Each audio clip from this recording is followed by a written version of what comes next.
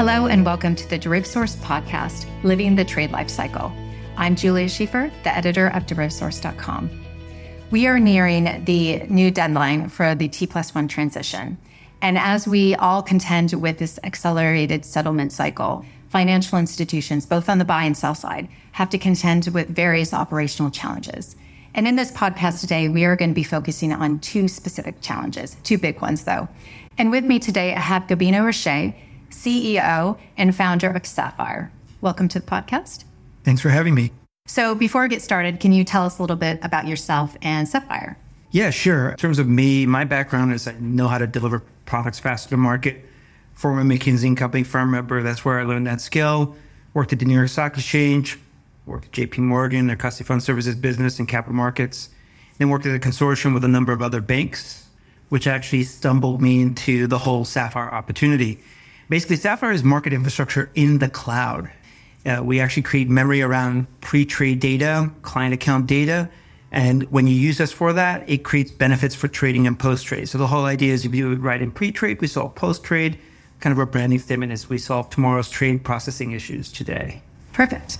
So at the top, I talked about how we're nearing the deadline for the transition to T+1. You go out and speak to clients all the time about this deadline, which is looming, as we mentioned. What do you find that clients feel about the deadline? Are they ready for it? I think they all think they will be ready for it. And the knee-jerk reaction right now is to accept that they're going to throw more labor at it. I think some firms have looked at it, especially on the buy side, that they're just shifting the hours as to when things are due by a couple of hours, right? And so we know after 4 p.m., you got to submit your trades within 3 hours, right, to get them ready. And then 3 hours after that, you got to get your affirmations in. And then the settlement process really gets done. I think it sounds easier than what it's going to be. And I think in the beginning, for the first couple of months, it is wise to put labor at it because you don't know what to anticipate. Part of my conversations with these clients is to stress test all these types of scenarios in advance. And maybe for a period of, 2 months, 3 months, you keep the extra hands on deck and then roll them off as you get a kind of a pulse speed as to what's typical. But I know I'm going to be revealing my hand a bit, but I think automation and technology is the thing to explore. It might just need more of a strategic lens than just throwing more bodies at something. And so would you say that that's a common misconception that you come across when you speak to firms, is that perhaps they can just throw more people, extend hours, and fix all the challenges that they might come across for this deadline, as opposed to actually looking at the opportunity for investment in automation to actually get them over the line? Yes, but I think it's also unfair for me to say that because a lot of the folks that we're talking to are very siloed in their operational responsibilities. So they don't necessarily got blinders on, so they don't see the end-to-end picture. And it would be even easier for me to say that as a statement if it weren't so bespoke by firm, because the blinders for how they do something in one particular role at one firm is very different than another, especially depending on their size. So if all the firms had behaved somewhat similarly, you could draw these conclusions in an open forum, but because they work in such bespoke manners, and you got big firms with hundreds of people, thousands of people, and you got other ones with only like 5 folks, 10 folks who got to do it all, it's hard to kind of point that out. So it is a misconception, and even though it's a misconception, at the bare minimum, the lowest common denominator is they have to build an operational process to account for any of those gaps because technology may not be there. Then the idea is, do they have technology and can they design an end-to-end operational process that accounts for the technology to give them that strategic view? Because what happens with a lot of tech, it's band-aids in different parts of their operational process, and it just winds up to be part of their checklist as opposed to something that gives them more STP. Right. It's almost kind of like a false sense of security.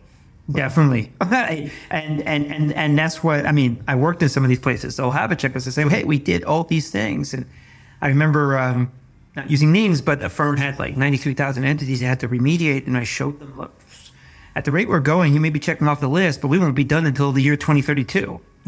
Okay, perfect. So on LinkedIn, you recently shared a series looking at SSIs in great detail and specifically on the challenges that firms face. Can you walk us through those top 5 challenges that you mentioned there? I could. I think each would take quite a long time to walk through, but I think there's the definition of actually identifying an SSI that's unique. And I think I need to backtrack a little bit to explain why I think from from my firm's perspective, Sapphire's perspective, why we're looking at SSIs differently. The world today, when they match trades, it's kind of a best guess. And no one wants to admit that. And I know in our preview before, in our offhand discussions, we were talking about this a little bit, but you could have one buy-side firm do 2 trades with 2 brokers for the same security on the same trade date for the same trade notional, and you can mismatch them. And the way firms rationalize this in the finance industry is, well, if it's $1 million trade for that security and the same exact security, you have another $1 million for the same day, it washes out. But then what happens if you mismatch, you might be mapping the wrong SSI to be used for that account. And so the industry is very focused on economic detail matching. Sapphire, because we're looking at things from a pre-trade standpoint. How do you, and this is regardless of our platform. In general, the industry should be looking at how do we take advantage of things from the point of inception, not just digitize that information and client information, but create memory around it so that you don't have to do it again and remember it when it appears in post-trade. I think that's where we're taking it. And if you understand that leap, then when we look at SSIs, we say, okay, do we know this is a traditional custodial SSI? Or is it a buy-side firm for this account using a prime broker's SSI? So typically, a small investment manager might say, we don't want to put the overhead to have people run the post-trade operations. We'll hire, even though we have a custodial account, we're going to hire a prime broker, but the SSIs look the same. And unless you actually read the bit code, and you know it's a different bank, and someone calls the buy-side and says, well, what is this? You'll only know to use that SSI, the prime broker's SSI, in those transactions. So Sapphire is defining uniqueness.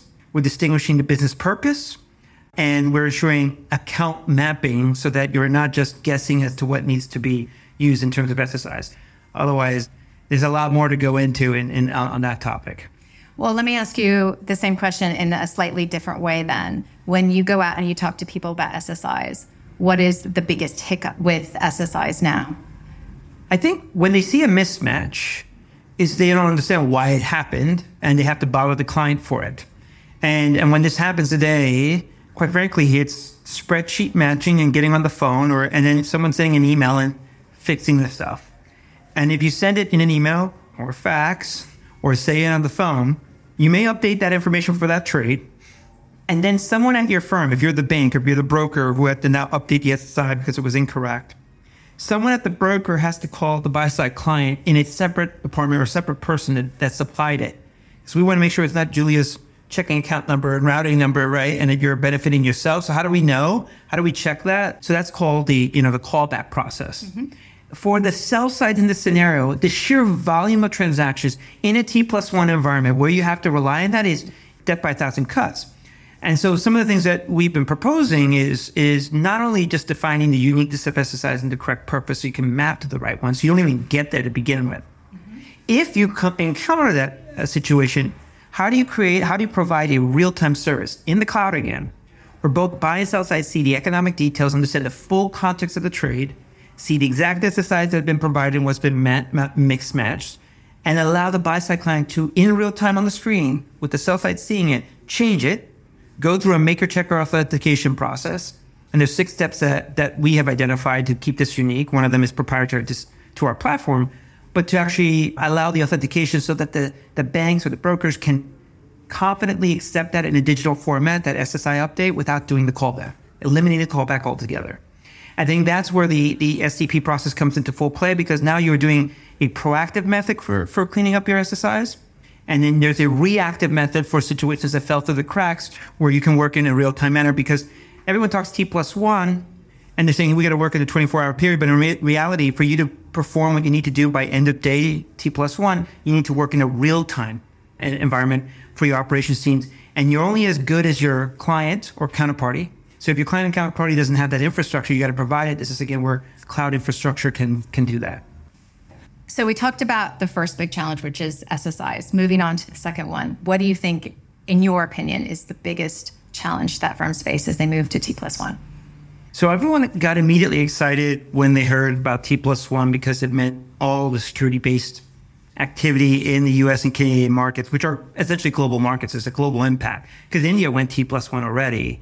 The challenge there is by the time India's day closes, Europe and the U.S. are still awake, right? So you have time to process things. The problem really is that the U.S. is at the very end of the entire global market. And at 4 p.m., yeah, you got to settle your trades. You have 3 hours to submit your security-based trades. But the example I always give is if you're a European firm, your base currency is euros, and you buy Apple shares, just again, this is an example, it's in the U.S. market that you're buying those shares. You got to convert those euros to U.S. dollars, okay? Now, T+1 only applies, again, to the securities-based trades, equities, and fixed income, but FX still can be T+2. But in this case, your equity trade is going to fail if you don't convert the euro to the US dollar by end of day. And there's this concept that some folks call as the witching hour, because after 4 p.m. New York time, not only is security-based trading stopped, but the liquidity for FX is just non-existent. Until Singapore, Tokyo, Hong Kong wake up, you're not going to find best execution on FX. And so your alternative is really to default to your custodian to do the FX repatriation automatically. And they're not known for giving the best spreads in those circumstances. So I think that's the thing that's been glaring. CLS in Europe had been the stopgap. Unfortunately, in the case of CLS, as of right now, the official stance is 4 p.m. CET time, Brussels, Paris, whatever you want to call it time, they're closed. So you can't even use CLS as an option. And if you've actually done business in the U.S. market, until all your trades are done in the U.S. and Canada, you want to amalgamate all your trades for the day and do one FX block per currency pair that you need to actually convert to successfully settle your securities-based trades. So that has been the biggest glaring thing. And I think that's where there's an opportunity, because some folks say, oh, well, you got to default to your custodians. My take is there's going to be a liquidity market that's created out of this. There's demand. There's clearly a demand for FX liquidity after 4 p.m. And the first movers to make that happen are the ones that are going to seize that opportunity. There's EMS platforms that actually help get best price, but it's sleepy time for them after 4 p.m. New York time. Maybe they're going to find that opportunity by working with their counterparts. So, and especially now that CLS, even though they're talking about extending their hours, there's still a challenge of what I shared earlier that, at 4 p.m., you got to submit your trades within 3 hours on the security basis. And only after you've done that and understand how you're going to allocate all your security-based trades, do you know which accounts you need to do the FX for, right? And which currency pairs. So with 3 hours to go, and assuming that no mistakes are made to submit your trades, and then another 3 hours to affirm, you got to do the same thing for the FX. And you can see now where the manual process of doing this, again, buy sides, if you're a small hedge fund, maybe you got 5 accounts. Sell sides definitely can't do this. They're just the sheer volume is where they're going to fall apart. And right now they're just throwing labor, but clearly there's an opportunity for tech here. And again, tech that actually remembers stuff from beginning to end to actually know, hey, how did you set up each of those allocated accounts? And then maybe what are the FX opportunities, the FX repatriation opportunities there to provide liquidity? And so when you talk to people about this particular challenge, what are they just throwing labor at it at this point in time, or are they considering technology, as you just outlined, as a way to take advantage of the opportunity and also address the liquidity problem? I think what they're doing is there is labor that they're throwing at it, but it's more pre-arrangements and pre-funding, which is unattractive to these portfolio managers who want best execution. So you're incurring more costs, never mind on the labor front, but you're not getting the best price for the FX. So the appetite is huge on the tech front, especially because of the time crunch. So it was different when you moved from T+E to T+2, because you still had another day where you can actually figure this all out and find liquidity. Now, the beauty of this is that Sapphire had been promoting and evangelizing real-time operational setups and operational maintenance. Now real-time maintenance needs to be present to say, okay, we've got an occurrence. How do we do this? How do we look at this? How do we have every account set up with our custodian? What do we do in terms of, the repatriations with the custodians and what's left over that we got to cover to make sure we settle our trades? So there are firms that are talking to us now about being first movers. And I think this will happen because, again, there's money to be made. It's not just a cost efficiency play. This is a competition for best execution. And even in some cases, we have, there's custodians speaking to us about, hey, maybe we're going to create an offering that's more attractive so that they don't have to worry about the headache. If you just go ahead and not only custody your accounts with us, but do the FX for all your accounts end of day. We'll handle that headache for you. European firms who don't want to spend the extra money to create a presence in the US, or people working till midnight or past midnight European hours to track all this stuff, those are attractive options. And the automation, one more automation piece is you can actually do a layup where you auto-calculate all this stuff in advance, right? When the security-based trades are settled, you automatically know what FXs need to be done. Now you can actually have this, already prearranged that way. When that allocation, the calculation is done at 4 p.m., it automatically goes out for its FX execution. And that's one of the things that I always see in these industry initiatives, or sometimes even regulation, is that there's always an opportunity as well as the headache to get over the line, whether it's compliance, whether it's that or a T+1 initiative. So if I were to ask you in your seat, what do you think is the golden opportunity that T+1 is introducing for the industry? The golden opportunity is, again, real time for your operations. The word T+1, I guess, connotates that now we work in a day period, but in reality, to work in a day period, you must work in real time in your operations. And many times I've actually posed these problems to firms that we work with already and to new firms. And they say, we get it, but this runs okay right now. We're okay. And I've talked about the competitive advantages of actually working in a real-time way where you can actually lower your cost, maybe even lower your fees to draw more volume and grab more market share to come to you. Because the way it's been siloed to date is pre-trade, trading, post-trade. And most of the innovation and most of the investments have been made in trading and post-trade, because that's where the volumes are and the money's to be made. Because unless you settle on post-trade, you can't even make the money you made on the trades that you've executed on. But again, if you've actually remembered all this in pre-trade, a lot of the operational steps that you perceive needed to be done in post-trade don't need to be done any longer, if you remember it, that is. My brother makes an analogy that you can digitize documents in a filing cabinet into the cloud or into some platform, but if you still have to manually troll through it through a mouse, it makes no difference if it was a physical piece of paper or on a digital platform, unless you have memory on it to be able to recall for the circumstances automatically.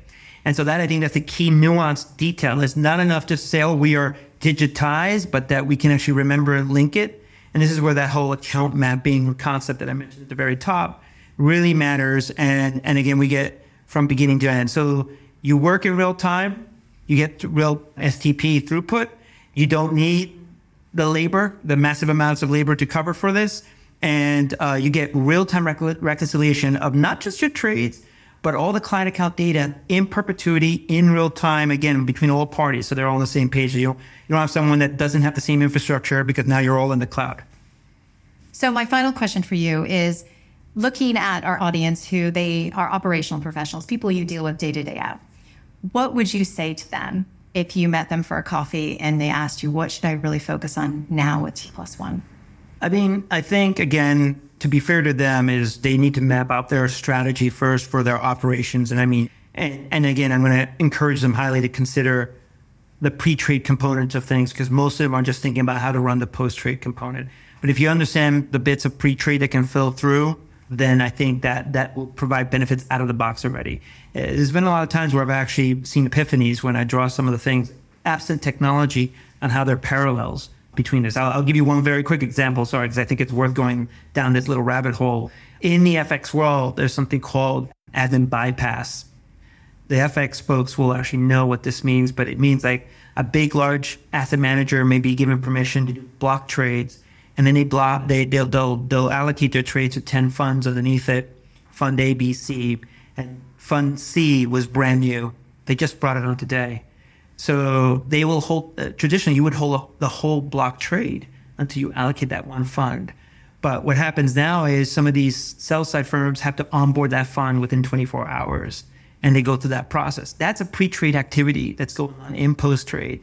And there's information that you can actually ring so that you can actually save efficiencies. So again, you take examples like this where firms can actually come up with their target operating model, and then they stress test this in the context of T+1.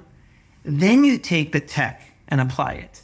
What happens is firms take tech and then they're like, how do we rejigger all this, right? So, and there's a lot of stuff that actually can help solve this. Plenty of solutions on the street already. I would argue there's only a few unique ones that can do the pre to post trade component. But I think that's the first best advice you can give anyone is come up with your targeted operating model and then stress test that for specific scenarios because I'm pretty sure by now at this point, most firms have tested the sunny day scenarios with T+1. And then I would encourage them to reach out to vendor solutions that are out there. I mentioned I worked at several banks before, and I used to think, when I worked at JP Morgan, for example, everything worked like JP Morgan. Then I worked at a consortium, and I saw multiple banks working completely differently. It was eye-opening. And so by working with external vendors who have that horizontal view, it will actually give you some, ability to draw parallels between the work that you're doing and they're doing to come up with the best solution. And then I will also encourage folks to come check out the work that we're doing for T+1 around Project Zero on our website, www.sapphire.com/Project Zero. And we go through all the stuff around SSIs, around the allocation issues, around the trade exception management or mismatches on SSIs. And then again, we're actually working with other technology partners for how they work with us to kind of solve the issues for our common clients. Great. Well, thank you so much for sharing your expertise and insight with us today in the podcast. I much appreciated. Thanks for having me. So listeners, thank you for tuning in to the podcast today. We hope you enjoyed the topic and learned a lot. We do have more information via our podcast show notes page, which you can find on derivasource.com. We'll include information about Sapphire as well as Project Zero there, so you can go there for more information. Otherwise, please listen to the podcast on various different podcasting channels, including Apple and Spotify, or you can also find it on derivasource.com. Thank you so much for joining us, and see you next time.